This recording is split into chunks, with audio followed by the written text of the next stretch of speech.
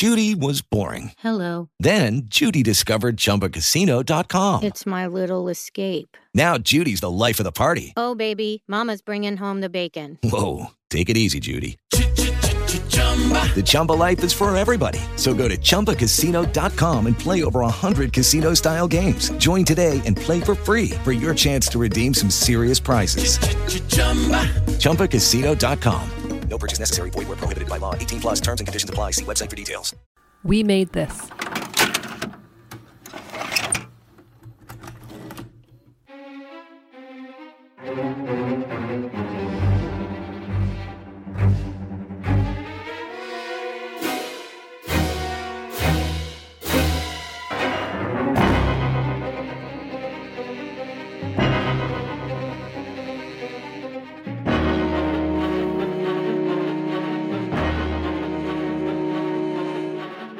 Welcome back to the second season of Vampire Videos, where we continue to explore 100 years of vampires on film and television, one bite at a time. Remember to follow us on Twitter at Vamp Videos for regular updates, information and teases about upcoming episodes. I'm still Dan Owen, and I'm joined as ever by my co-host Hugh McStay. Hello, Hugh. Hey Dan, how goes it? Good, yeah, you're back again. You've joined me again. You didn't vanish. You could have disappeared, you know. But... When I started this podcast, I felt like a young man. Now I'm just a withered, decrepit husk of a human being, sort of slouched in the corner of recording podcasts. It's a vast improvement, though, everyone says, so that's a good thing. Yeah, you need to feast on the virgin blood of somebody to rejuvenate yourself. No, again, Dan, we keep going over this. I live in Glasgow. The chances of being able to secure virgin blood in Glasgow is very, very slim.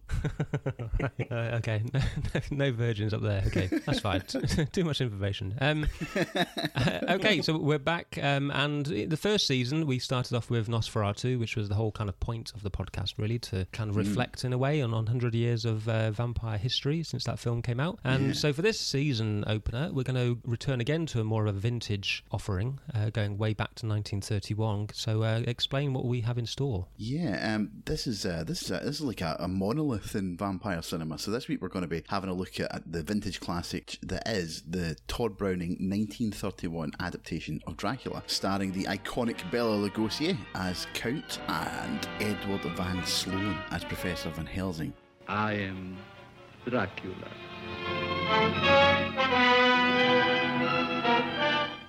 A moment ago, I stumbled upon a most amazing phenomenon. Something so incredible, I mistrust my own judgment. Look. Dracula. The very mention of the name brings to mind things so evil, so fantastic, so degrading. You wonder if it isn't all a dream, a nightmare. Rats. Rats. Thousands. Millions of them. And this is the first legally filmed version of Bram Stoker's novel. Anyone who's listened to our Nosferatu episode will know all about the ramifications and the difficulties there. So yeah, a very exciting one, this one. We're on good ground with this one. There's no illegalities with this one. It's all above board. That's good. So let's open the podcast skit and see who's inside.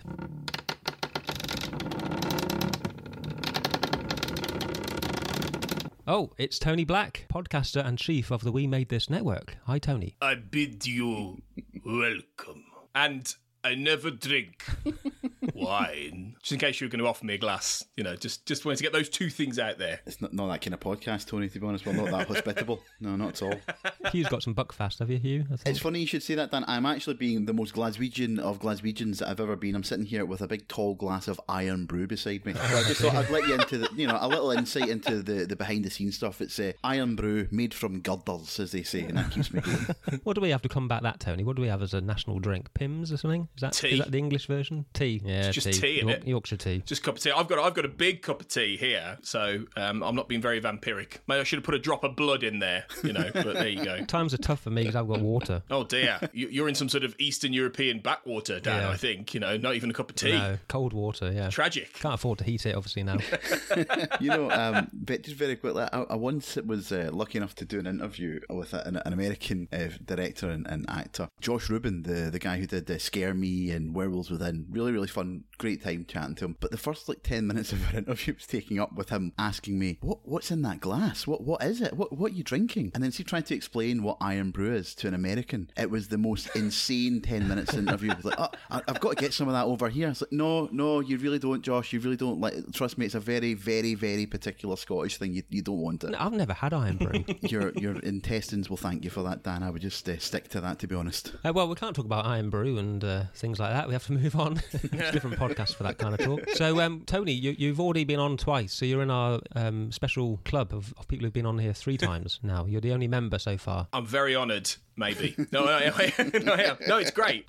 So we're back for Dracula then. So we already know about your vampire history and things. We can't really go over that, so we can kind of just get into the meat of it a lot quicker. Yeah. So Dracula, 1931. Not the kind of movie I don't think many people just kind of put on to be entertained these days. I'm going to assume, it's kind of one of those kind of hallowed historical kind of pieces that maybe you'll watch more to study nowadays, I think, or just to see where kind of certain origins of things came from. Not that you can't enjoy it, but obviously with these older films, like we found with Nosferatu, Hugh, they're obviously old movies, so they're difficult to enjoy in quite the same way as you might an 80s or 90s film or whatever, something a bit more modern. But there's always something of value to discover, I always find. So I think that's the case here, especially some of the behind-the-scenes stuff that we'll get into. So this is a bit of scene setting then. So this is Dracula, 1931. Obviously we have Nosferatu already came out, but that was it was a bit naughty, wasn't it, as we've said. So they didn't really get the rights. Yes, absolutely. They didn't get the rights for the novel that they kind of based it on, pretty much, so they got in a bit of trouble for that. So this is a version that came through from Hollywood producer Carl Laemmle Jr. He legally required the rights, so Universal spent $40,000 at the time to the rights to the novel and the stage plays and everything, so they kind of wrapped up Dracula entirely, and that proved to be quite a useful thing, really, because they got a lot of mileage out of Dracula and other monsters around this time. So they hired Pulitzer Prize-winning novelist Louis Bromfield to write the screenplay. Universal wanted him to create something as grand as Hunchback of Notre Dame and Phantom of the Opera, and his early drafts kind of involved Dracula appearing as an old man initially, and then the blood that he drinks rejuvenates him into a younger form back in London, which is kind of like the way that it goes nowadays. I think that's like that's a standard way of doing it, isn't it? But they avoided that because I think it was too expensive with the makeup effects and things, so they got rid of that. They also got rid of his idea of having Jonathan Harker travel to Transylvania as in the novel. Not too sure why they made that change, but a few little differences here. And so they had some disagreements, so he was fired and replaced by a man called Garrett Ford, and he kind of adapted more along the lines of what the stage play already was. So there was a popular stage play playing in Broadway, and he kind of took a lot of inspiration more from that than the book even. But he also wove in a few things from Nosferatu. So one thing in particular that stands out is when Renfield kind of pricks his finger on a paperclip and his finger starts to bleed, and Dracula gets quite excited about that. That is kind of echoing a scene from Nosferatu that Nosferatu had kind of created. So that's the influence I think you can see with Nosferatu, which is quite interesting. So I don't want to waffle on too much. We'll get into more of the trivia as we go, maybe. But so I'll go to you first, Tony. Is this a movie that you'd seen before, or is this new to you? And were you excited to revisit it or visit it for the first time? I had seen this before, but not particularly long ago, because maybe a couple of years ago I picked up very cheaply a Universal Monsters 100 Years of Universal Monsters Blu-ray, which has on it Dracula, The Mummy, The Invisible Man, Bride of Frankenstein, quite a few up to the early 50s, and it was something ridiculous like 10 quid. I've got to have this. And I'd been meaning to watch a lot of these anyway for years, because they are obviously genuinely seminal for their time, groundbreaking pieces of cinema. All of these movies, they did things, and they were attempting to do things that had never been done in the cinema before at this time. So it was always something I wanted to tick off, and so I did. I watched this probably about a year ago, actually, and there's some really good extras on that Blu-ray as well, some documentaries and things that were really interesting, going behind the scenes with it all. And I found it hard work in places. Nobody can take away how important this film is to American and world cinema, really. And I'd never dream of doing that, and certainly to vampire cinema. It really is one of the foundational stones of that. But from modern eyes, it is an artifact, I think, and I don't think it's a great piece of cinema. In fact, I think, and I know you'll talk about this, I'm sure, but I personally think the Spanish version that was filmed at exactly the same time, just at night, as opposed to today by a different director is much better in terms of visually and in terms of how it's constructed, which is the film that was almost lost for like 40, 50 years and probably very few people know anything about. Directed by George Melford, I think that was. So this is fascinating. It's important. It has so many things that have influenced the last 100 years of cinema almost. But it was on a second watch, I think I found it even harder work, to be honest. So yeah, okay. I am very lukewarm on it in that sense. Okay, yeah. So you didn't warm up to it the second time? Not really, if I'm honest. Yeah, no, that's fine. That's gonna be good. So now I'm gonna go to Hugh, who loves it. Yeah. Oh yeah, can't get enough. Love me some Lugosi. Fill my veins with it. No, I mean, I think I'm probably in the middle. I don't think it's a particularly terrific film, especially looking at it with modern eyes, as Tony said. However, much like we discussed, I think at length about Nosferatu, it really is a film to be looked at rather than enjoyed. It's like you have to kind of appreciate what it was doing. I'd seen it quite a few times, if I'm honest. I mean, I revisited it last night for the first time in maybe a couple of years, but I mean, I've seen it several times before, and I actually do enjoy watching it. I don't have the same issues that I think Tony maybe had. I find as well that the fact that it's so short, it's what is it, like almost 80 minutes around that mark. I think it does fly by a little bit, because I spend half the time just kind of drinking in what's going to become sort of like massive moments in vampire cinema. I mean, it really is. There's so much in here. But the problem is you do find it hard to buy into as a horror movie, because everything has been aped to the point of absurdity. I mean, yeah. You've seen the look of Bela Lugosi, the accent, the dress sense, the absurd camera angles, the focus on his eyes. You've seen all that stuff a million times in everything from The Simpsons to horror movies today, who still kind of use some of the iconography of the film. So it's hard to buy into it as a sort of as a horror, but it is interesting to step back a little bit and look at it as well. This is where all these cliches come from. Really, it kind of acts as a bridge between Nosferatu and this, and also between this and what Hammer would do in the 50s or late 50s and 60s. I mean, I really felt that this time, having watched Christopher Lee's Dracula so recently. It's like even something like the castle that Dracula lives in. This rumbled, decaying ruin. With rubber spiders as big as Alsatians. And then it's a bit of a surprise to see this rather refined looking count coming down the stairs. This beautiful dinner suit and cape, and he's so charming with that, and that really interesting accent that, again, I can't hear that accent without hearing a million other people having done that accent. It's so hard. And it's like as they move from the sort of the rubble of that bottom layer of the castle, and he gets to the sort of the more sort of refined elements at the top where the Renfield character is going to be staying, it almost feels like the bridge between Nosferatu and the 58 film right there. You can see those two things bumping heads with each other. And obviously, coming at the birth of the talkies, you can kind of feel the film trying to pull away from its silent movie roots. And it's difficult because the actors obviously are still at this point used to, silent movies, and they have to give big bombastic performances, to play an audience who wouldn't really hear them speak. And I think Lugosi spends about 70% of his screen time sort of staring menacingly at the camera, which it does come off as a little bit silly now. I mean, I'm not lying. I had a chuckle a couple of times last night when he's standing just eyeballing me through the television. But I like to try and put myself in the sort of the mindset of an audience member who would have seen it at the time. And like you read tales of people fainting in the aisles, and just being too much for for the audience of the day. And it's hard to to rectify that image in your head with what you're seeing. But no, overall, I enjoyed it.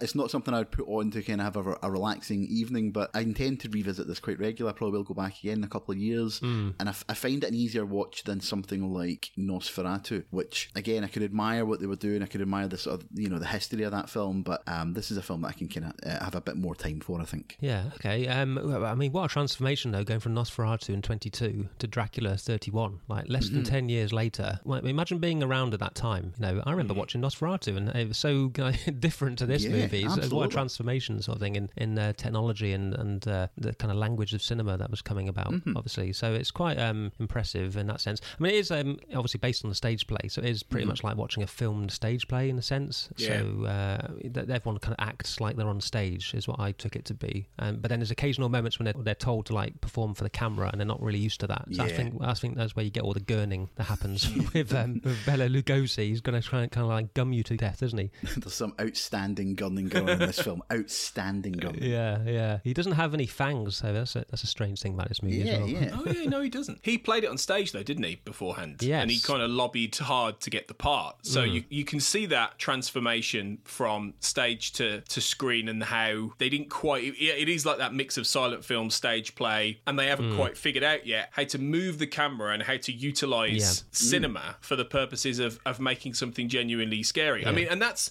the thing, that's the important thing, even though with my eyes now, having seen all of the things since, and my personal favourite, Francis Ford Coppola's Dracula, which has a Gary Oldman performance that very much taps into Lugosi when he's playing the Count in and he admitted as much, you know, when he was interviewed. So having seen those where it is much more of a visual piece and musical piece and all of these kind of things, it's so hard to try and take yourself out of it and say, think of how you would have seen this in 1931 and you would have been blown away probably by a lot of it. And so it's finding that middle point really, and that's why looking at it from that perspective, Lugosi is great. He absolutely put a stamp on this role that has been aped for nearly 100 years. You know, people are still aping this part and the way he played it now, and that is not to be underestimated. I think I enjoyed it up to a certain point. I think I was quite into it until he got to London. I think was the point where it began to lose me a little bit. I actually was really impressed earlier on. Because I have seen it before, but a very long time ago when I was young and didn't care about black and white movies, as much as I might do today. I was going to ask you, what's changed that? yeah, you know what I mean. Though when you're like a younger man, you're like, oh, black and white. Yeah. But this time I did buy into it a lot better, and I liked the production design of his castle in particular, how huge it was, and how that was fantastic. Huge staircase in particular was really good, and the kind of cobweb that's like it's going to have Shelob from the Lord of the Rings on that thing. I think it's like a huge kind of cobweb. You can see the ropes though, can't you? And they've kind of sprayed cobweb stuff on these ropes. It's quite good, and the giant rubber spider thing you mentioned.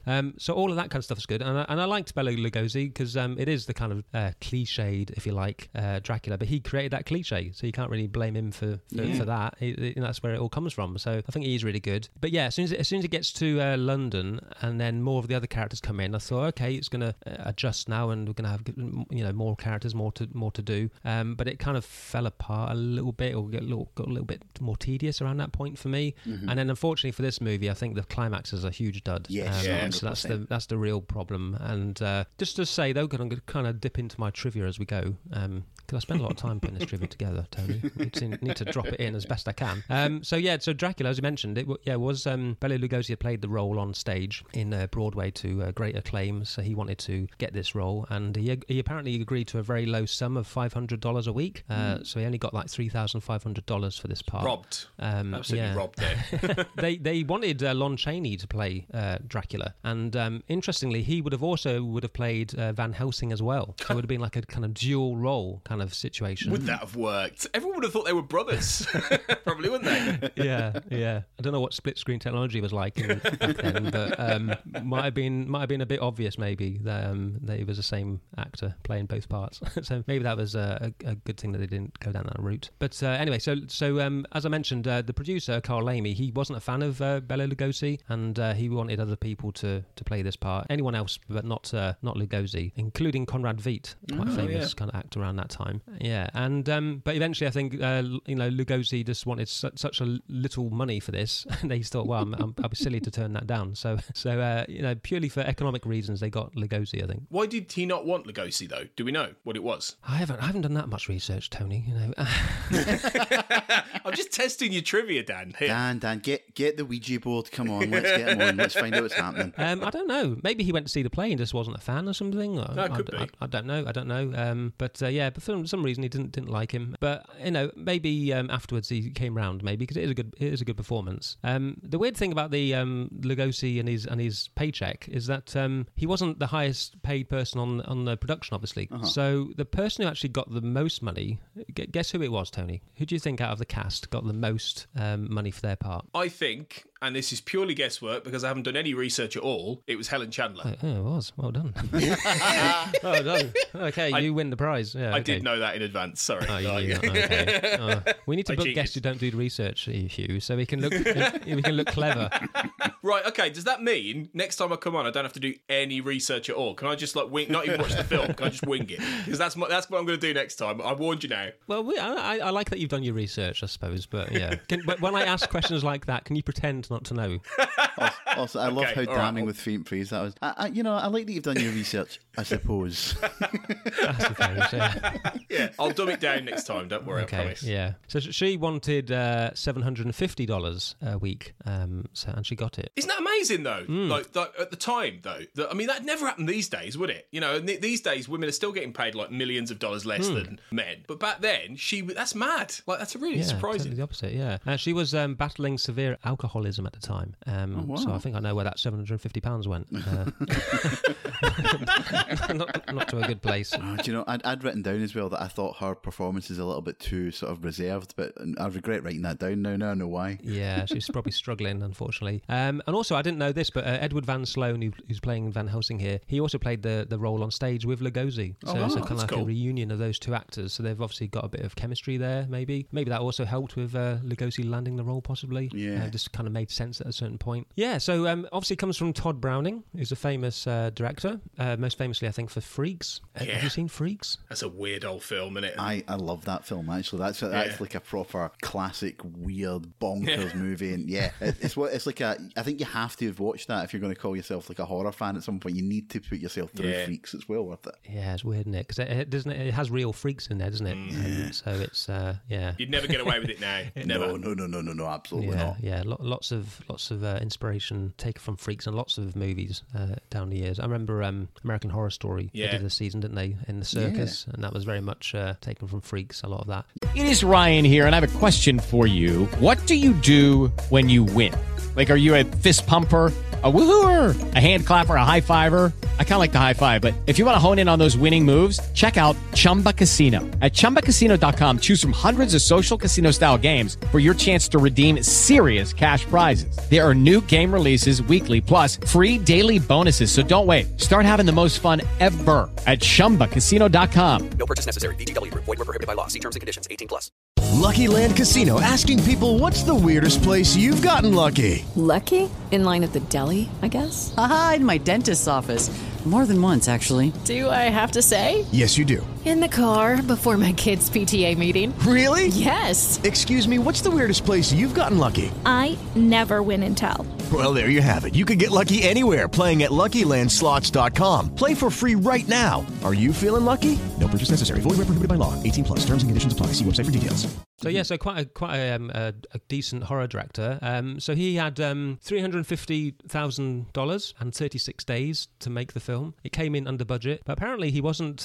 He was kind of uncharacteristically disorganized, is how it was phrased. And so he wasn't quite as on the ball, I think, as he's normally is. So his cinematographer Carl Freund took over many times. So much so apparently that a lot of people would say that it's almost a co-directed movie. So Carl Freund maybe deserves some of the plaudits as well with this. I just got to say that I wonder if that that the idea that it being co-directed or the two directors is probably what maybe causes that schism in the film where, like you said, it's up until a certain point it feels like it's doing one thing, and then I agree with you when it gets to London it feels like it's going off in another direction. There are some really curious sort of comic scenes when they get to London as well with Charles K. Gerard's Martin character, who's like the orderly who's in charge of Renfield. Now, don't get me wrong, I've just written down under his name MVP because every time I watch this film, he makes me laugh and laugh. He's a right Cockney geezer, and no mistake. Every time he appears, and I remember thinking this even the first time I saw it, it's like, he reminds me of. Do you remember the Paul Whitehouse character from the Fast Show, Arthur Atkinson? Oh yeah, who was like an Arthur Askey parody. Where's me washboard? Exactly, yeah. Every time I see him, that's why I expect a "Where's me washboard" reference. So when you were asking Tony earlier who was paid the most in this film, I thought, oh, please tell me it was Charlie Boy. Tell me Charlie got it. That'd be outstanding. That'd been great. Yeah, you're right there. Maybe that was the case then, that earlier on Todd Browning was doing it and he was kind of getting on okay, and then something happened to him and he kind of lost interest or something, and then Carl Freund took over, and maybe that's why, like you say, the second half is not as strong. It feels more staid, doesn't it, the second half, really? Maybe they were going for that stage play feel, but it just really saps the energy out of the whole thing, to be honest. And whereas that first half, or that first half an hour at least, it has a little bit more strangeness to it, and it just, So who knows? I mean, do we know who did which bit? No, I'm not a scholar on this movie, unfortunately. I'm sure it probably is known. We'll drop an edit in here. Like, we'll do a record scratch, and then Dan will come back in a couple of months. That's it. I'll have to do that now you've said that. Yeah. So yeah. I mean, the first like half hour has like all the horror kind of tropes, isn't it? Really, all the castle and the cobwebs and the brides, especially. I didn't think they'd come into it so early. And you get all the fun of Dracula. Yeah. And then when he goes to London, he's just kind of like a guy in London kind of thing. And he's a vampire and stuff. And there's a few little moments which are quite fun, I suppose. But ultimately, he doesn't build to anything horrific by the end, does it? So it's kind of like it just peters out quite early in a sense. Can I talk about the opening scenes that you're talking about there? With the kind of the setup. There's a couple of things I wanted to raise that I found really interesting on this rewatch. Where I mean, they get into it really quickly, don't they? They don't waste any time at all. When they show up at the tavern owner, I mean, he just outright says, "Oh, Dracula! Oh, you're going to Castle Dracula! Oh, don't do that! He's a vampire!" Yeah. There's no build up to it. He just outright says it, and you go, right, okay. And then there's no ambiguity whatsoever from the film, because in a lot of the films that I've seen, what they do is you'll have our protagonist meet the Count, but of course the audience know he's a vampire, but we haven't seen it yet. Whereas here we see him, we see the brides creeping out of the out of their coffins, and Dracula as well. So we know up front before our main character knows that there are vampires everywhere, and you are in deep shit, my friend. I'm afraid you're absolutely doomed here. I actually think the scene where they all kind of clamber out their coffins, I think that remains quite creepy because of the there's a distinct lack of any like sort of musical cues at certain points in this film, that could have done with them. But I think the absence of noise sometimes creates this weird eerie vacuum, and I really like that scene as they sort of slowly wake up underneath the castle. I also liked how they did the traditional thing that you find in lots of Dracula tellings, where the actor playing Dracula also plays the driver. That happens quite a lot, and in this one it's really obvious that Lugosi's the driver. They make a real point of that. But I thought it was quite funny because it's like almost like Dracula's pretending he's got servants. He's running around playing all the roles. I expected him to be a maid or something later on. Yeah, I did genuinely wonder if it was just Dracula in driving that carriage. I genuinely was like, what's he doing? Is he playing a game? To your point though, Hugh, just quickly about the intro, and is it, and the discussion about he's a vampire. Do we think maybe that's because there was a preconceived understanding of Stoker's novel at this time amongst a lot of audiences, that maybe they knew going in what this was in a way that later, not necessarily later vampire movies as such or Dracula movies didn't, but in the sense that they didn't have to pretend, they didn't have to build that up because everyone going into the movies knew the general story. I don't know if that was the case, and maybe that's why they did it. It is interesting, but then even with something like 1958's Dracula with Christopher Lee, when we first meet the Count, ostensibly he's just the rich guy who's hired someone to come and buy him a house somewhere. Now again, the audience know who he is and what he is, but we aren't shown him like crawling out of a coffin or drinking any blood before we see him on screen. And I just thought it was interesting that they kind of front load that in this film to let you know exactly what kind of film you're in for. And there's another thing that crops up here that cropped up in the 58 version as well. What do you guys think of this? I love how readily they all accept that vampires are real. It's like an academic setting, and you've got Van Helsing, and you've got the like Dr. Seward, and when he tells them that the vampires are real, there's no pushback against it. There's no wait a minute, supernatural creatures are real. They just accept it as being real. Now that's great for the economy of the story, and it moves things along a lot quicker than having everyone debate whether or not it's real. But it's really interesting because in modern cinema there's a real pushback against that. Like, how many modern horror films do you watch where nobody believes the woman who's being hunted down by the evil unstoppable killer, or nobody believes that the vampire's living down the road, like in Fright Night and stuff like that?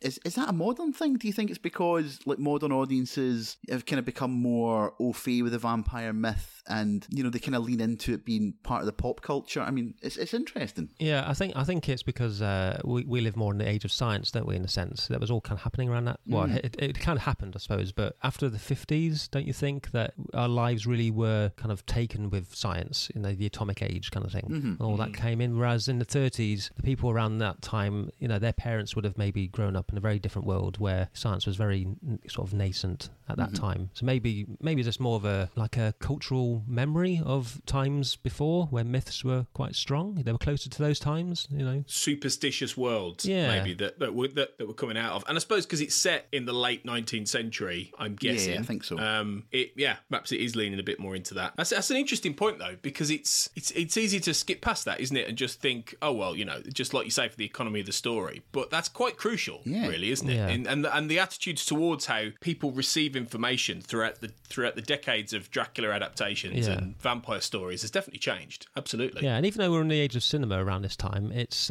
still books were like probably the dominant form of entertainment. So I think a lot of people had read Dracula. Because Dracula had been out like 30 years by this point, roughly, over 30 years slightly. So I think a lot of people just knew what Dracula was. It always a surprise, isn't it, doing these viewings, Hugh, that how sometimes modern some of them feel, because you expect them to play up the fact that no one knows he's Dracula. But most of the versions, even the old ones, everyone does know. Like the 58 one we've done with Christopher Lee, one of the early twists there is that Jonathan Harker immediately knows that he's a vampire, and you're kind of expecting the classic way of doing it, where he doesn't know. But these older ones don't do that. Well, this one does a similar sort of twist on the narrative as well, doesn't it? Because I don't know about you guys, but when I remember when I first watched this, I just assumed that was Harker who was going to the house, and it's not until he gets name checked as Renfield, it's like, oh, okay, so they're doing something a bit unusual. And I think that he is, I mean, Dwight Fry is absolutely terrific as Renfield. He's one of the best things in the film. He gives a really sort of weird and desperate and unhinged performance in it. Again, that gives the film some of its creepier moments, I think. Although he is a bit big and mad and broad throughout most of it, there's some really creepy images. I think like there's the bit where they find him on the boat, you know, and he's like the sole survivor on the boat, and when they open up the hold and they find him under there, it's really unsettling. It's sort of the mad-eyed stare that he's giving you. And then they're, you know, late in the film when the maid has kind of collapsed because of all the terror in the house, and there's that horrible image of him kind of crawling towards her unconscious body. And I think he's absolutely brilliant in this. Yeah, he's definitely the best person, I think, in the movie. He almost steals it from Lugosi, I think. 'Cause it's more of a modern performance, I think, than Lugosi. Yeah. Even though probably at the time it felt modern, to us now it seems old-fashioned. Whereas, I think Dwight Fry is doing a good job there, because you see him as one kind of typical Englishman, like posh gent kind of thing, and then he becomes this crazy person who wants to eat flies. So it's more interesting, isn't it, I think, for modern viewers, just that character, to see that kind of progression. You don't really get that with Lugosi, unfortunately. Who do you like in this, Tony? I kind of agree with Renfield, really, outside of because to be honest, everyone else is a little bit dry, really. You know, outside of him and Lugosi, they're all a little bit dry and serious, and they don't really make a mark. And I suppose, you know, it's a natural factor of the story in that these are the most interesting, strange characters. You know, in the Dracula story, there are quite a few characters really who are fairly bland. You know, Harker's fairly bland. Seward's fairly bland, you know. I mean, Van Sloan's decent as Van Helsing, but, you know, you can't beat someone like Anthony Hopkins just mugging it away, just going, oh, Van Helsing, I am one of you. That kind of thing's brilliant, you know. You really want that. You really want that theatricality to come through, and it doesn't always with some of these actors, whereas with Dwight Fry, you really get that sense of a character in a big way, as well as in a different way to Lugosi. So, yeah, I'm going to agree with Renfield, yeah. And Dwight Fry was also in Frankenstein the same year. Oh, wow. Who did he play in that? Do we know? A character called Fritz. Oh, okay. So the famous Fritz, obviously. Everyone knows Fritz. Oh, Fritz, of course, yeah. Well, I don't know offhand exactly who that character is, but he is in that movie. We don't do Frankenstein. We don't talk about Frankenstein, Tony. This is a different podcast. I can Dan. I can smell a Patreon episode. Yeah. Well, I mean, around this time, I think you got a little bit pigeonholed into the genre, really, because a lot of the actors here did similar kind of roles, or at least other horror roles. Edward Van Sloan's probably the most prominent one. He was also in Frankenstein. I think everyone was in Frankenstein that year. He was playing a doctor in that, Dr. Waldman. He was also in The Mummy the following year. He was playing a doctor in that, so a bit typecast as doctors. And then he obviously came back for the sequel to this, Daughter of Dracula, 5 years later. So he's quite a prominent kind of horror icon of the era. What do you think of Edward Van Sloan in this film, Dan? Well, was he doing a Scottish accent? I couldn't tell what he was doing. I thought it was, and then I read up that he's obviously an American actor. Yeah. Did he do a good Scottish accent then? Something in my brain was triggering Scottish, and I thought that's interesting, but I don't know. There you go. I thought he was trying to match Lugosi. I think that because Lugosi's Dracula said, you know, that he was familiar with Van Helsing. His name is carried all the way to Transylvania, and I was wondering if he was maybe trying to do some sort of weird Eastern European thing. But yeah, it is a weird Eastern European thing by way of Edinburgh. That's what I thought. I couldn't quite tie down what he was doing, but I quite liked his performance, to be honest. Yeah. It's obviously much less dynamic and dashing than Peter Cushing, who, as any listener who's with us and has listened to early episodes will know, I've got a ridiculous crush on after watching him in Dracula. He is the Van Helsing to beat for me. But yeah, I think he's really good. I love how confident he is. And I think my favourite scene in the film is when, you know, they're in the parlour and him and Van Helsing are basically trying to, you know, suss each other out. He's very, very confident. I mean, he tells Dracula exactly how he plans to kill him, like almost beat for beat. And at that point, you think Dracula might have been like, yeah, I should probably try and kill this guy first, actually. But I really liked him. I thought he was excellent in this. Also, I think back in those days, I think like Eastern Europe was still like a kind of mysterious place, wasn't it? It wasn't westernized yet, was it? Eastern Europe was considered like one country, I think, for some people. That's all they knew of it. There's all the subtext here, isn't there, of Dracula being that kind of like a relic, kind of old-fashioned, old world kind of thing that Europe's moving on from, and then Dracula's like a kind of ghost from that age in the sense that like invades London, modern London. How dare he? Do you guys, on the subject of Eastern Europe and things, do you guys know the interesting real-world political factor that sort of influenced the Stoker story, in that the villagers at the start, they all speak Hungarian, because at the time, Transylvania, before World War I, so in the late 19th century when Stoker wrote the novel, Transylvania was part of Hungary, or Austro-Hungary, I think, maybe. And then after World War I, the whole map sort of changed, and it was Romanian, I think, after that. So then there was a bit of a change. And I think there was a critic, no, actually it was Christopher Lee who pointed out that he said that this was a mistake, that from this movie, because he wasn't a big fan of Lugosi's performance in the movie. And then, scholars have said, well, actually, it wasn't. Technically, that was correct in the sense that Hungary's map changed. So it's not a massive factor on the Dracula story, but it's just an interesting piece of arcanum in that we associate Transylvania and Romania and Dracula, and actually, when Stoker was writing it was Hungarian, technically. So it's just an interesting fact that they were using Hungarian accents and Hungarian people in that starting point. Yeah, interesting. Yeah, I didn't know that. You've done a bit more trivia than me. A bit more research. I didn't get to that part. I know I shouldn't be doing research. I have learnt my lesson here. I promise. He's on Wikipedia right now. I can see him. I can hear him scrolling, finding all this stuff out. Yeah, that's interesting. One thing I wanted to also mention actually is that I don't know if you guys were the same. I know Tony, you were watching on the Blu-ray you mentioned. So I've got the same Blu-ray, so I was watching it exactly the same version as you. Yeah, with the music, I want to talk about the music because there is no music score for this movie. Nothing was ever composed at the time, although you do hear like classical songs within the movie itself. Swan Lake, isn't it? I think at the start. Swan Lake. At the start. In 1998, composer Philip Glass was commissioned to write the score to Dracula, and it's included on most home video copies today. So I must admit that I got to a certain point in the movie where I actually switched to having his music, and I found it a lot more enjoyable at that point. Yeah. I got to the point where Dracula is with Renfield, the bit where he kind of recoils at the crucifix, I think, or something that he's got, and I just thought that moment just fell really flat with no kind of like sound effect or anything. Nowadays you expect some kind of like music, wouldn't you? A violin or something to go off to kind of show that reaction, and because it wasn't there, and I was so used to seeing or hearing that in modern movies, it just really took me out of the movie at that point. I remember thinking, oh, that's really weird. That's like watching it on a stage. That's how it would be on a stage, and it just felt weird watching it in that manner. So I thought, I remember about the Philip Glass thing. So I switched over my Blu-ray to Philip Glass's score, and he's done this brilliant kind of score that sounds of the era, but it's obviously slightly modern. You can't ever quite hide the fact that he's a modern composer, I suppose, but it kind of fits really well. And I thought, as soon as I put that music on, I thought the movie increased by at least a star. I'm going to do that. I'm going to do that because a good example of I think where that would work is when the scene where Dracula's approaching Lucy in bed, and obviously it's lit it's not like the shadows, it's very well lit, that scene, and he's just approaching her just with his hands extended, and it's without any music, it's just ridiculous. It's not menacing at all, but maybe with a bit of music. I mean, it should have been shot differently maybe, and but all that, but with music, maybe that would work better as well. I don't know. I'm going to definitely do that. I didn't realise we could do that with that DVD. It does definitely improve it. It's funny, the silences though, I genuinely do think they add something to it. They give it a kind of weird, sort of like, timeless, weird quality. Not timeless, almost out of time, it's weird. Yeah. And I think it's probably tied back to watching it when I was a kid, because I've got really vivid memories of seeing this film, watching it with my mum, like when I was like maybe 6 or 7 years old, sitting on the sofa watching it late on like BBC Two on like a Friday night with my mum. And I remember those long silences as maybe someone's creeping towards the camera or moving towards the victim. I associate that with utter terror and anticipation, because I remember being that age and what the silence is almost unbearable as he's kind of like moving closer and closer to her.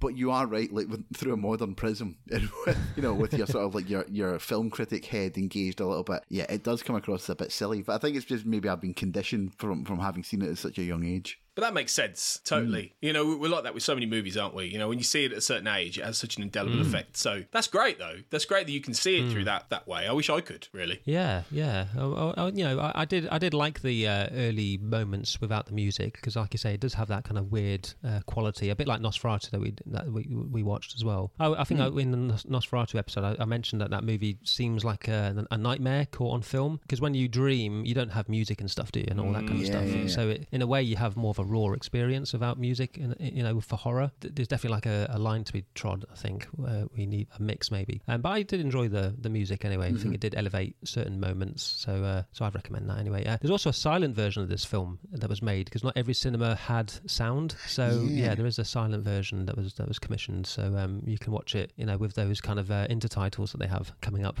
I suppose. You know, I'd like to do that. I think I really would like to watch it, the silent movie version of it. I've never actually. Is that something that's still available on like the Blu-rays and stuff, Dan? I didn't see it on my Blu-ray. I'm gonna have a look for that. We've got the Spanish version on that Blu-ray, but I don't know about the silent one. And I think with the silent thing, I don't think that's on there. But they kind of use silent sort of techniques, don't they? At various points, they use like newspapers so to convey information and things like that. So that's another example of how it leans into that style as well. But there is a magic button, though, on your remote called mute. If you press that, you get the silent movie experience for free. You don't need the Blu-ray. You just press that button. It's done. Oh, God. You're always 2 steps ahead, Dan. It's like, you know, you and your technical wizardry. There's a lot of Adam Sandler movies that really benefit from that approach, just FYI. Just before we move on, I wanted to talk about just more about the sort of the link between Lugosi's Dracula and future Draculas. And again, it's only really striking to me, Dan, because we've seen a lot of Draculas over the last few months. But in particular, the link between Lugosi and Christopher Lee's Dracula and Nosferatu as well, because I think the three of them kind of go hand in hand as a sort of evolution of what the popular understanding of that character would be. Yeah. So Christopher Lee's Dracula, for instance, he has all the the refinements and sophistication that Lugosi has. You know, he's debonair, very handsome, you know, well turned out, lovely suit. You know, he looks terrific, but he also has that really sort of like scary feral side. You know, that kind of that Nosferatu showcases so well. And it's interesting how that kind of jumps together. And also, Lugosi gets some phenomenal lines of dialogue. I mean, you know, they're so quotable, and again, you see them crop up in horror films over and over again. Whereas Christopher Lee's Dracula is kind of robbed of that. Now, we haven't got to future Christopher Lee appearances, and we will get there. But I'll be interested to see how that evolves as it goes on, because there really does feel like a mix of Nosferatu and Lugosi in that performance. What do you think? Yeah, well, it's definitely, he's not as sexual, is he? Christopher Lee his Dracula was definitely more sexualized, and definitely Lugosi's going for that at all, is he? I think that's the main difference, wasn't it? You're moving into the 60s and stuff, and people are just a lot more open to that kind of interpretation. Whereas this version is the kind of enigmatic foreigner who's got a bit of standing. So the British like him because he's a count. You know, we've got an aristocracy and stuff, so we kind of like him for that. But he's still like a foreigner, essentially. There's also unfortunately a bit of an anti-Semitic aspect to Dracula, as we've discussed before, because Bram Stoker was an anti-Semite apparently. So there has always been some discussion that the book, and therefore some of the adaptations, especially earlier on in the 20th century, were very much feeding into that a little bit, because Dracula is in this version especially is Jewish, or is meant to be Jewish. You see a Star of David on his jewellery, so he's meant to be a Jewish character. So it's kind of like a fear of the Jews kind of coming into London and that kind of thing. So there's all this kind of subtext, unfortunately, to Dracula. Honestly, was any writer in the 19th century not anti-Semitic, racist? This is it. This is it. Was there anyone good back then? Yeah. What else have we got to talk about? Let's have a look. I want to talk about fake-backed technology, Hugh. It didn't improve from 1931 to 1958, did it? That's one of my favourite scenes in the film, though, when when Renfield is on his way to the castle, and he sticks his head out the coach to see why it's such a bumpy ride, and there's a bat driving the coach. At that point, did he not think that there's something a bit wrong here? Actually, I think I'm going to head back to that weird little tavern if it's all right. I still love the idea that Dracula's playing the driver. I just love that. I just love that he's playing all the roles. He's the cook downstairs. And do you remember that episode? Tony will know this. The Fawlty Towers episode where Basil Fawlty's pretending to be the chef. That's Dracula. That's Dracula, essentially. He's running around. Waldorf salad, yeah. That's the playing one. all the roles. It was really good. When he shows up as the driver, I mean, I may be misremembering this, but is he not just like wearing a silly hat and just looks exactly the same as he normally does? And a scarf or something, isn't it? Yeah, basically, yeah. So let's talk about the movie when it came out then. So yeah, as you mentioned, Hugh, a lot of people fainted when they saw it. It's quite a shocking thing back in those. I've got no idea what scene they must have fainted at. I can't imagine what it was, because even the climax is very, very staid, isn't it? It's you don't even see him get staked or anything. It's just... I love the climax of this film, but not for the way the film intends me to love it. As he's put to the stake slightly off screen, and you just hear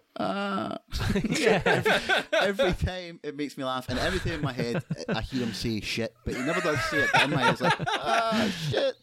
Every time I watch the film, I expect to hear that, and I'm always disappointed. Do you know what? Next time you watch it, have that in your head. I'm going to watch it again just for this, so I can hear this when he does it. I tell you, that's worth it alone. Well, one thing that doesn't get mentioned sometimes is that in, I don't know if it's the same for this movie, but in some of the vampire lore, when a vampire's in the coffin, the vampire is like dead in the coffin. So maybe that was what was happening here. With the Christopher Lee one, he's kind of like awake, isn't he? He can kind of like fight and do stuff. Whereas this Dracula, if you catch him in his coffin, he could just kind of whimper because you've got him. It made no sense because he's running away from them. They're practically right behind him, and he just goes, "Do you know what? I'll jump in this coffin. They'll never know anything."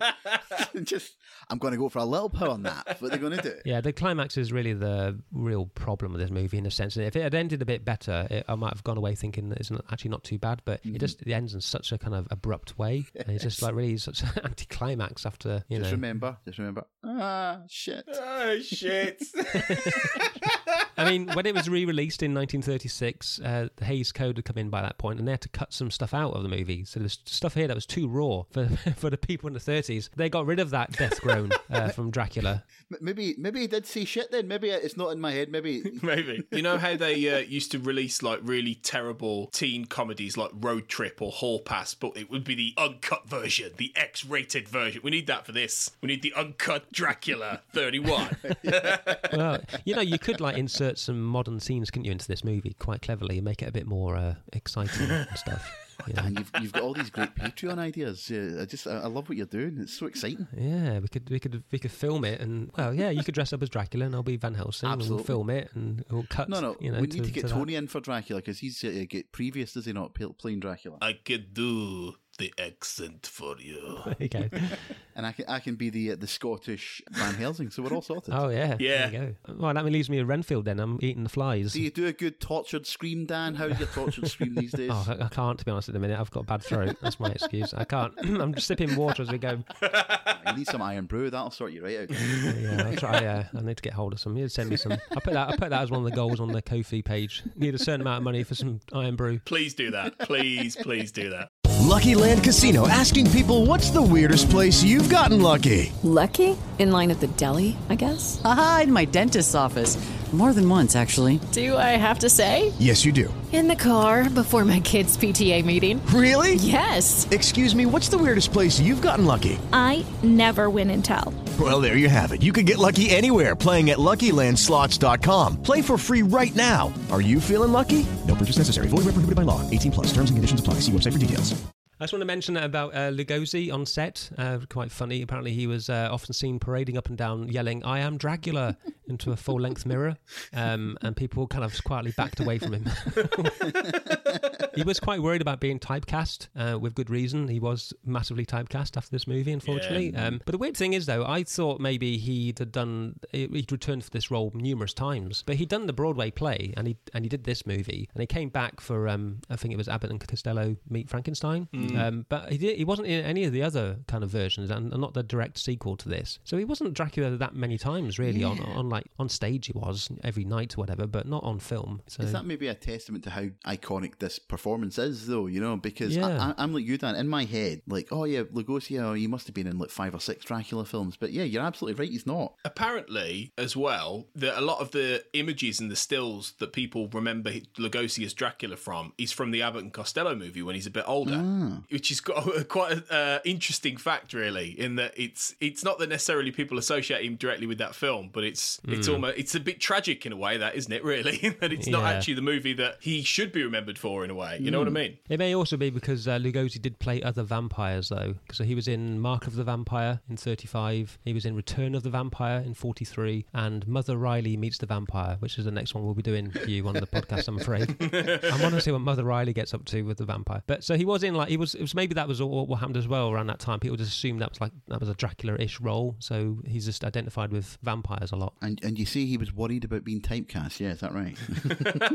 Yeah, that was it. He was worried about that. So the movie was a big hit. It was well reviewed, and people enjoyed it. It kind of led to, well, alongside Frankenstein, led to lots of Universal-made movies, which had a huge impact on horror. You know, Frankenstein's monster, The Mummy, Creature from the Black Lagoon, or Gillman. Gillman, maybe. Oh, Gillman, one of the real icons of horror cinema, Gillman. Yeah, you haven't seen Monster Squad, Tony? I have, actually, a while ago. Well, yeah, Gillman is some incredibly creative get-around for not saying Creature from the Black Lagoon in that film, which I love. And The Wolfman. Yeah, I'm also interested about the fact there's no fangs in this. I know we've had this come up a few times on the podcast, but I do think it's amazing that you identify fangs with vampires so strongly, but until Christopher Lee came along, they weren't really in the movies. And even in the novel, Bram Stoker only describes his teeth as being very sharp and ivory coloured. He never sort of specifies that they're fangs or particularly used for biting or anything. And in this movie, obviously, Lugosi kind of just leers at the camera. It doesn't really bite and there's no fangs or anything. So I just find that fascinating, really, that for a huge chunk of time, fangs just weren't a vampire thing, and how times change. Yeah, because you do, like, when you say vampire, the first thing you think is the two elongated incisor, isn't it? It's the first thing in your head. Yeah. And you're right, it's really not something that's that prevalent in a lot of the films that we've seen. Okay, do you want to get onto the RIP, my favourite part? Yes, Dan loves the RIP. It's I like it. I might even put some music to this now. Like it'll be like the Oscars. Do you know, before I looked at the notes for this, Dan, I was a bit concerned about the RIP in this one because literally, surely every single person on screen... It's a long segment of the podcast. I'm going to go through the whole cast list. He's dead, she's dead, all dead. All the animals are dead. Everyone's dead. So we'll start with Bela Lugosi as Dracula. So, he died at the age of 73 in 1956. He was found by his wife, Hope, on his bed in his underwear. He died in his sleep. So that's very sad, yeah. And he was unfortunately... let's start again. He wasn't unfortunately. Hang on. I don't know why. It's the addition of the line in his underwear that made me giggle. I'm sorry, Dan. I'm sorry. I'm an awful person. Yeah. Well, I suppose you would be found on your bed in your underwear. That's where you'd be most found, in your underwear. There's nothing wrong with that. That little bit of information is like, it would be more interesting if he was found in his bed without his underwear. Like, oh my God, what happened? I don't know why they specified that. Was the underwear the cause of death or something? They're too tight. Okay, so he was buried in one of his famous Dracula capes. The full costume, in fact, including the ring that you see in this movie. He didn't request this to be done, but his son and wife thought it would be fitting for him to be buried like that. So, well, what do you think about that? Would you like to be buried in something that your family thinks is suitable? That would be amazing if my funeral, the kids had just decided, did Dad like vampires? It wasn't it Frankenstein's he liked? It may have been Frankenstein. Dress him as Frankenstein's monster. It's fine. Nobody will know. As we speak, I'm just making a note to self to change my will so I can get that done. There we go. That's sorted. Do you guys know the apocryphal tale, though, that he was found dead clutching an Ed Wood script for a film that was never made that was called The Final Cut? Oh no, I didn't know that. Yeah. That and that's apparently not true. That's an apocryphal rumour that went round. No, I didn't know what apocryphal meant. A myth, Dan. It was a myth. It's the last time you're coming on here, Tony, with your big words and your research. Yeah, I know. I've really got to dumb this down. I know, it's terrible. But yeah, that would have been fantastic, I think. Especially in his underwear. Underwear, script, amazing. Just reaching for the phone to call Ed Wood to make it happen, and it just, he just never got there. Also, Todd Browning, the director of the movie, he died in 1962. Cancer of the larynx is what took him out, unfortunately. Yeah, he'd had a procedure to try and fix that as best they could back in those days. That had left him mute by the time of his death, which is not good. But even worse, he'd already been living 20 years as a reclusive alcoholic ever since his wife died, his wife Alice, in 1944. So only about 10 years or so after this movie came out. So it's a bit of a shit time. Yeah, terrible kind of demise for him, unfortunately. Dwight Fry, our favourite MVP of Dracula, as Renfield. So he only lived to the age of 44. So that's quite tragic as well. Wow. So only about just over 10 years later, 1943, he died of a heart attack while on a bus. He was about to star in the film Wilson, which was a biopic of President Woodrow Wilson. He would have played Secretary of War Newton D. Baker. And I'm just wondering now, do we still have a Secretary of War? Because that's a good job. Does sound quite impressive, doesn't it? I wouldn't want one in this country, though, given who's in the cabinet. That's a terrible idea. No, it's not good. Yeah, they got rid of that role, I think. What's on the agenda today? War. Again? Yeah, well. Edward Van Sloan as Van Helsing. He just died at the ripe old age of 81 in 1964. So, what about my favourite, Charles K. Gerard? Any news on him? Because if you don't tell me that he's not dead, I'm just going to choose to believe that he's still alive somewhere doing his Arthur Askey impression somewhere. If you play for time, I might be able to find out. He died in 1969 at the age of 85. Oh, it's all right. No, I wish you hadn't looked it up now. It's just bummed me out. He died of gross overacting, it says. But does it say, was he found in his underwear, or any update on that? No, it doesn't, unfortunately. I've got a few little leftover bits of trivia and just things to add, if that's okay. Just throw these in. So hang on, quickly. One final RIP. The guy who played the straight guy, who might have played Harker actually. I can't remember. David Manners. Anyway, the handsome dude. Yeah. He lived to 98. I know this because I happened to stumble on his Wikipedia. He lived almost the whole of the 20th century. He died in 1998, which I thought was incredible. Come on, yeah. That's the weird thing, isn't it? Imagine being alive in 1998 and you were in Dracula. I can beat that. Actually, one of the extra characters in the film was called Carla Laemmle, and she was the cousin, I think, or relation to Carl Laemmle, the producer. And she lived to 104, and she died in 2014. Wow. Oh, God. So, yeah. Wow. Incredible. Amazing. God, what were they eating back then? I need to have that diet. Virgin blood, by all accounts. Virgin blood, yeah. Iron Brew, maybe, was it? Yeah, so back to just leftover trivia and bits and pieces. So Todd Browning is the off-screen voice of the harbour master in one scene. The sequence of the ship, it's not called the Demeter, weirdly, is it? It's called the Vesta. Yeah, that's weird. I don't know why they changed that, but the sequence of the ship, you might have detected that seemed a bit odd.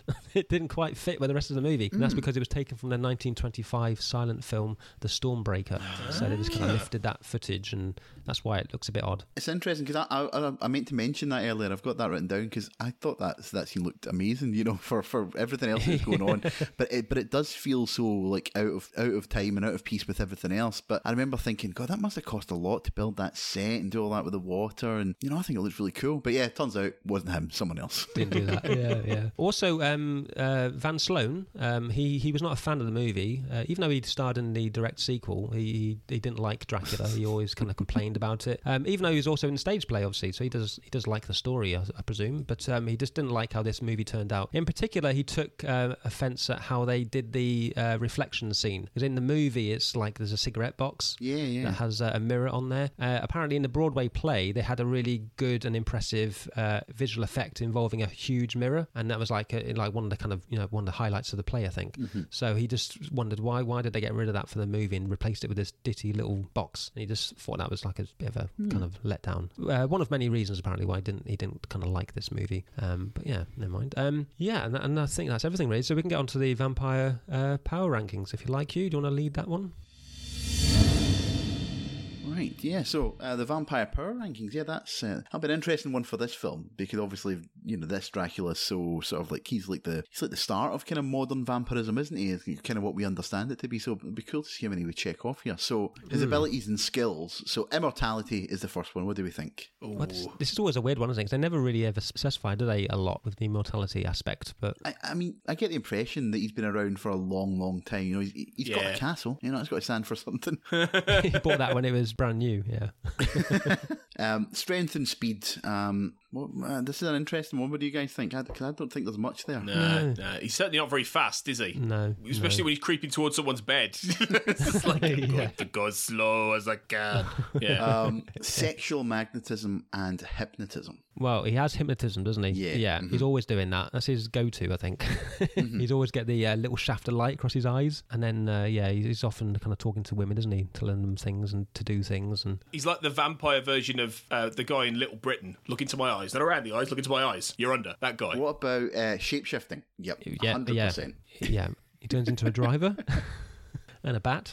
I liked there's a scene that we didn't really talk about. You know, the scene where him and Van Helsing have a standoff, and he kind of hurries off into the night. He basically goes out the back and runs across the garden, doesn't he? Like that. And off screen, we're told that he turns into a wolf. But again, I would love to have seen that film of him just like running away across the lawn. You can just get out the front, Dracula. It's all right. But he just runs off across the garden. Anyway, sorry, I digress. Yeah, he's our first vampire that turns into a wolf as well, actually, isn't he? Normally, we've seen a lot of bats, but not wolves, I think. Did Eddie Murphy turn into a wolf? I was just going to say, I think Eddie Murphy might have his there. This was the problem with the vampire in Brooklyn. There was no plot or discernible movie going on, but they just threw every piece of vampire lore up against the wall. So he's got everything, that guy. He does. Telekinesis. No, I didn't see anything there. The power of flight. Only has a bat. Yeah, but I mean, that counts, doesn't it? Well, we'll let that go. That's all right. Control over lesser creatures. Well, he promises Renfield like thousands of rats. He says that's what he's going to, that's his reward. That's true. Renfield's not very good at negotiating. If he's willing to curse his eternal soul for like an army of rats, it's just, I don't know. That didn't land for me. I didn't quite know what he was doing there. Pyrokinesis. No. Mostly because I don't think they had the ability to do those effects in those days. I don't think pyrokinesis would have worked very well. Vulnerabilities and vanquishing. So, sunlight. Yeah, but you don't really get a sense of it like powerfully, do you, in this film? Because the way the film's shot, I suppose. I think Van Helsing, he makes the point a few times, doesn't he, that we need, the sun is setting, so we need to be on guard. So I think the implication is there that he's, that Dracula's going to be trapped wherever he is until the sun goes down. But in the book, Dracula's not harmed by sunlight; he's only kind of weakened by that. Yeah. And in Nosferatu is the film that actually put across the idea that you can kill a vampire with sunlight. So that was never in the Stoker book or anything. So they didn't touch on that much, did they? No, there wasn't much of that. Sleeping in native soil or cursed earth. Absolutely. Yeah, that's a big one, eh? Yeah. Apparently that makes him drift right off to sleep the minute he lies down in that, which is lovely. I need to get myself some cursed earth for the bedroom, actually. That'd be quite good.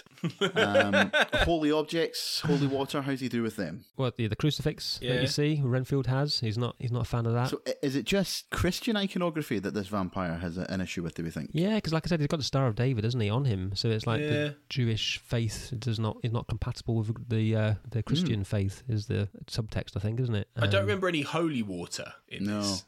What about silver? Any issues with silver? Well, do you know what? I've got a bit of trivia for this. Good.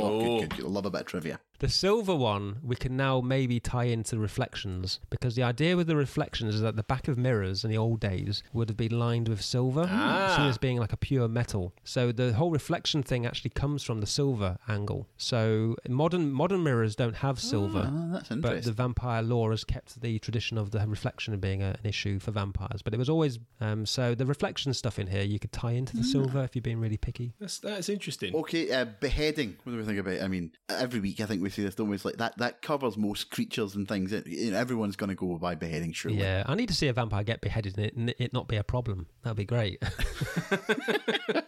That all you got? Yeah, just like moving along with his chin on the floor, trying to bite you. Okay, what about invitation only? Well, isn't there a scene where someone opens a door for him? But I don't know if it's an invitation. He doesn't say, "Can you let me in?" or something like that, does he? Oh, that's just good manners, isn't it? Opening a door. Yeah. I don't think so. What about no reflection? Yeah, that's a big plot point at the end, isn't it? Allergic to garlic? No, but wolfsbane is mentioned. Yeah, they get like a wreath of wolfbane, don't they, for Mina to wear at one point, which sounds absolutely delightful. What a relaxing way to spend your evening, eh? What about burning? No, it doesn't happen, but... Again, I'm sure he wouldn't be happy about it. If you set him on fire, I don't think he'd thank you for it. He'd just be left running around in his underwear. And we know what that leads to. And the last one is, again, one of my favourites. Can he cross running water? Yeah, well, he hires a ship. Yeah. But remember, it's all about streams and rivers. You see, it's not so much oceans. But so I don't think it's a problem. That is such a a loophole, isn't it, in this rule? Oceans are fine, just not rivers and streams. It's fine, isn't it? Yeah. At what point does the width of water become a problem? You know what I mean? It's like streams, Make it okay, fine. river. Yeah, what size river? Amazon River, Amazon versus the Thames. What, you know what? All right, overall then, gents, how would you rate Dracula as a threat? Fangs out of 5. You first of all, Tony. What do you think? I think he's a 3 personally, because I think he's got the deadliness in many ways, but he doesn't really put a lot of that across. He doesn't scare me.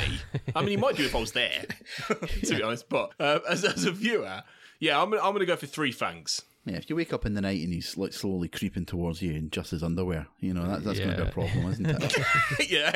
yeah. If he'd just been in his underwear in that scene with Lucy, it'd be a very, very different, scary film.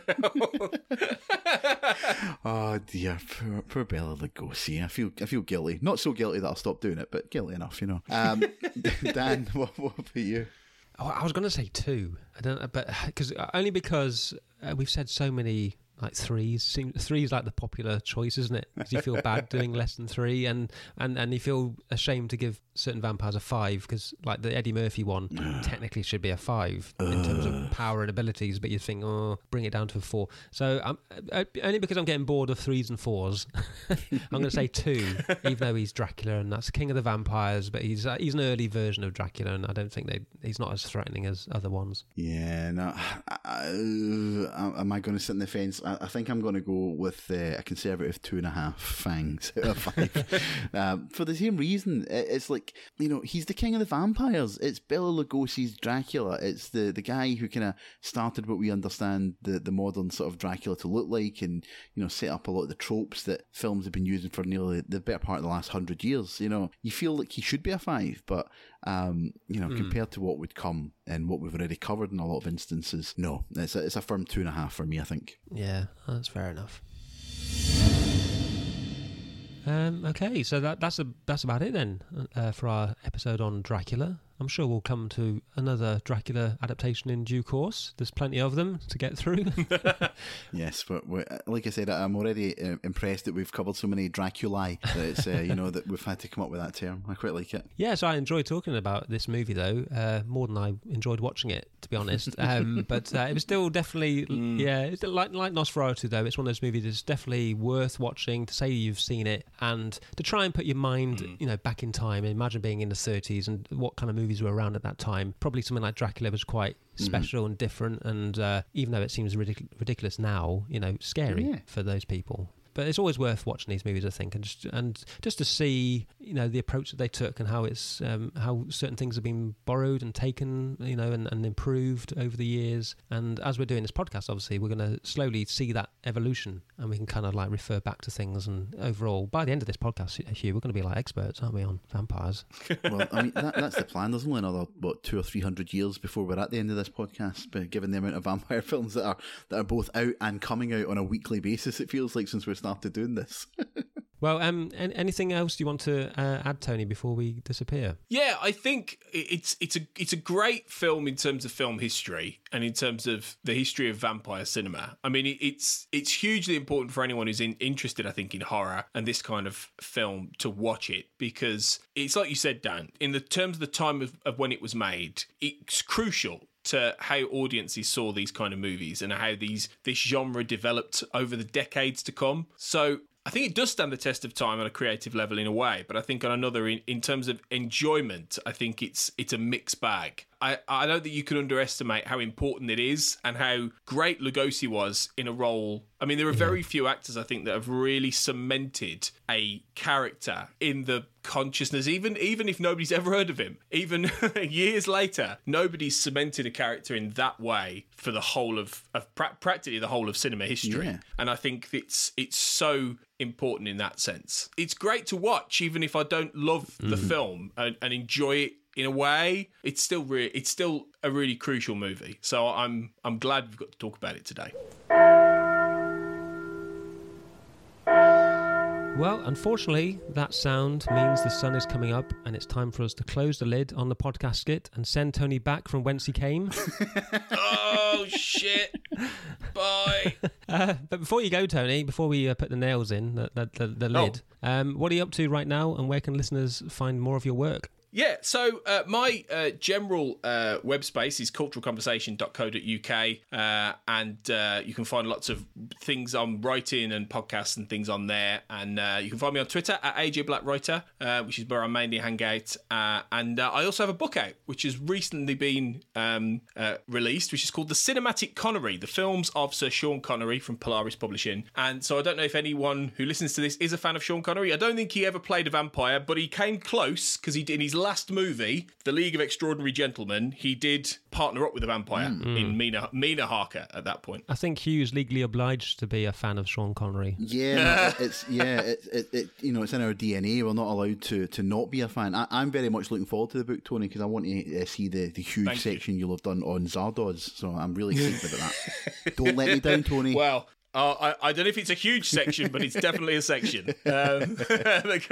No stone is left unturned in his career. I can promise you that. So, yeah, that is now available. You can find that on Amazon, and it should be hopefully, it'll be in your local Waterstones, or you can order it and that kind of thing. But if you want a bit more information, check out my website, as I say, Cultural Conversation. And you can find me more generally on We Made This at WeMadeThisNetwork.com, where you can find all the other podcasts out there that Vampire Videos is part of. So, yeah, that's basically me. Excellent. I'm really looking forward to the book, actually, Tony. I'm joking aside, I am actually a really big Sean Connery fan, and I'm excited to see it. So I'll definitely be. I'll give you a shout once I've got a copy, because I want to dig right into it. Cheers. I'll be picking your brain, no doubt. Oh, lovely. And if you want to support Vampire Videos, and why wouldn't you? There's a link on the show notes to our Ko-fi page to make a donation. It's /Vampire Videos. Otherwise, subscribing, leaving a rating, a review also spreads the word and boosts our listenership, so we'd really appreciate you doing that. Yeah, and remember, Vampire Videos is part of the We Made This podcast network, so stay tuned for previews of other shows you may like to subscribe to in just a second. But we'll be back for more fiendish fun, but until next time, thanks for listening.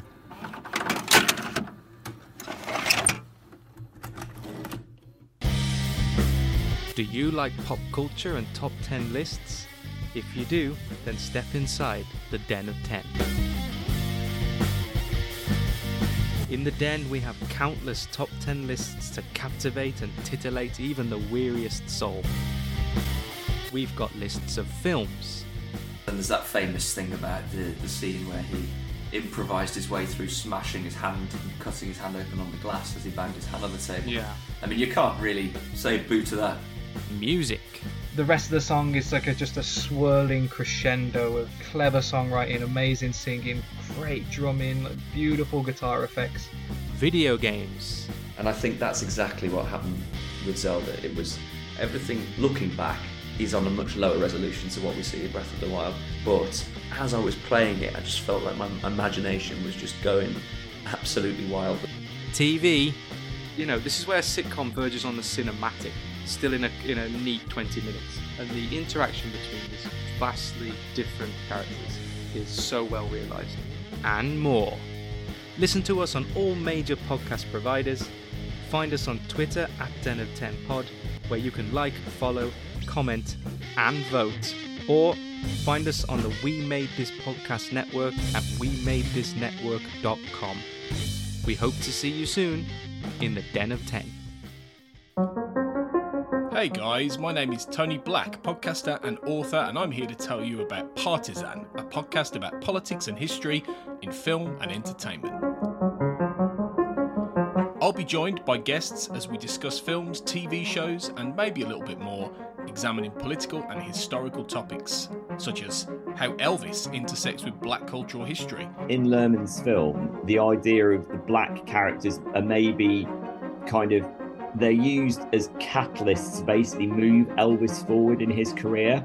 I think that's how I saw it. The rise and fall of Richard Nixon. It seems to be historians seem to agree with this, is that he was the first president that really capitalized on the evangelical vote and politicized them. The disturbing class satire in society and much, much more. Partisan is free to download on Apple Podcasts, Spotify, or your podcast app of choice, and you can follow us on Facebook and Twitter at PartisanPod. I hope you'll vote with your feet and join us on the journey.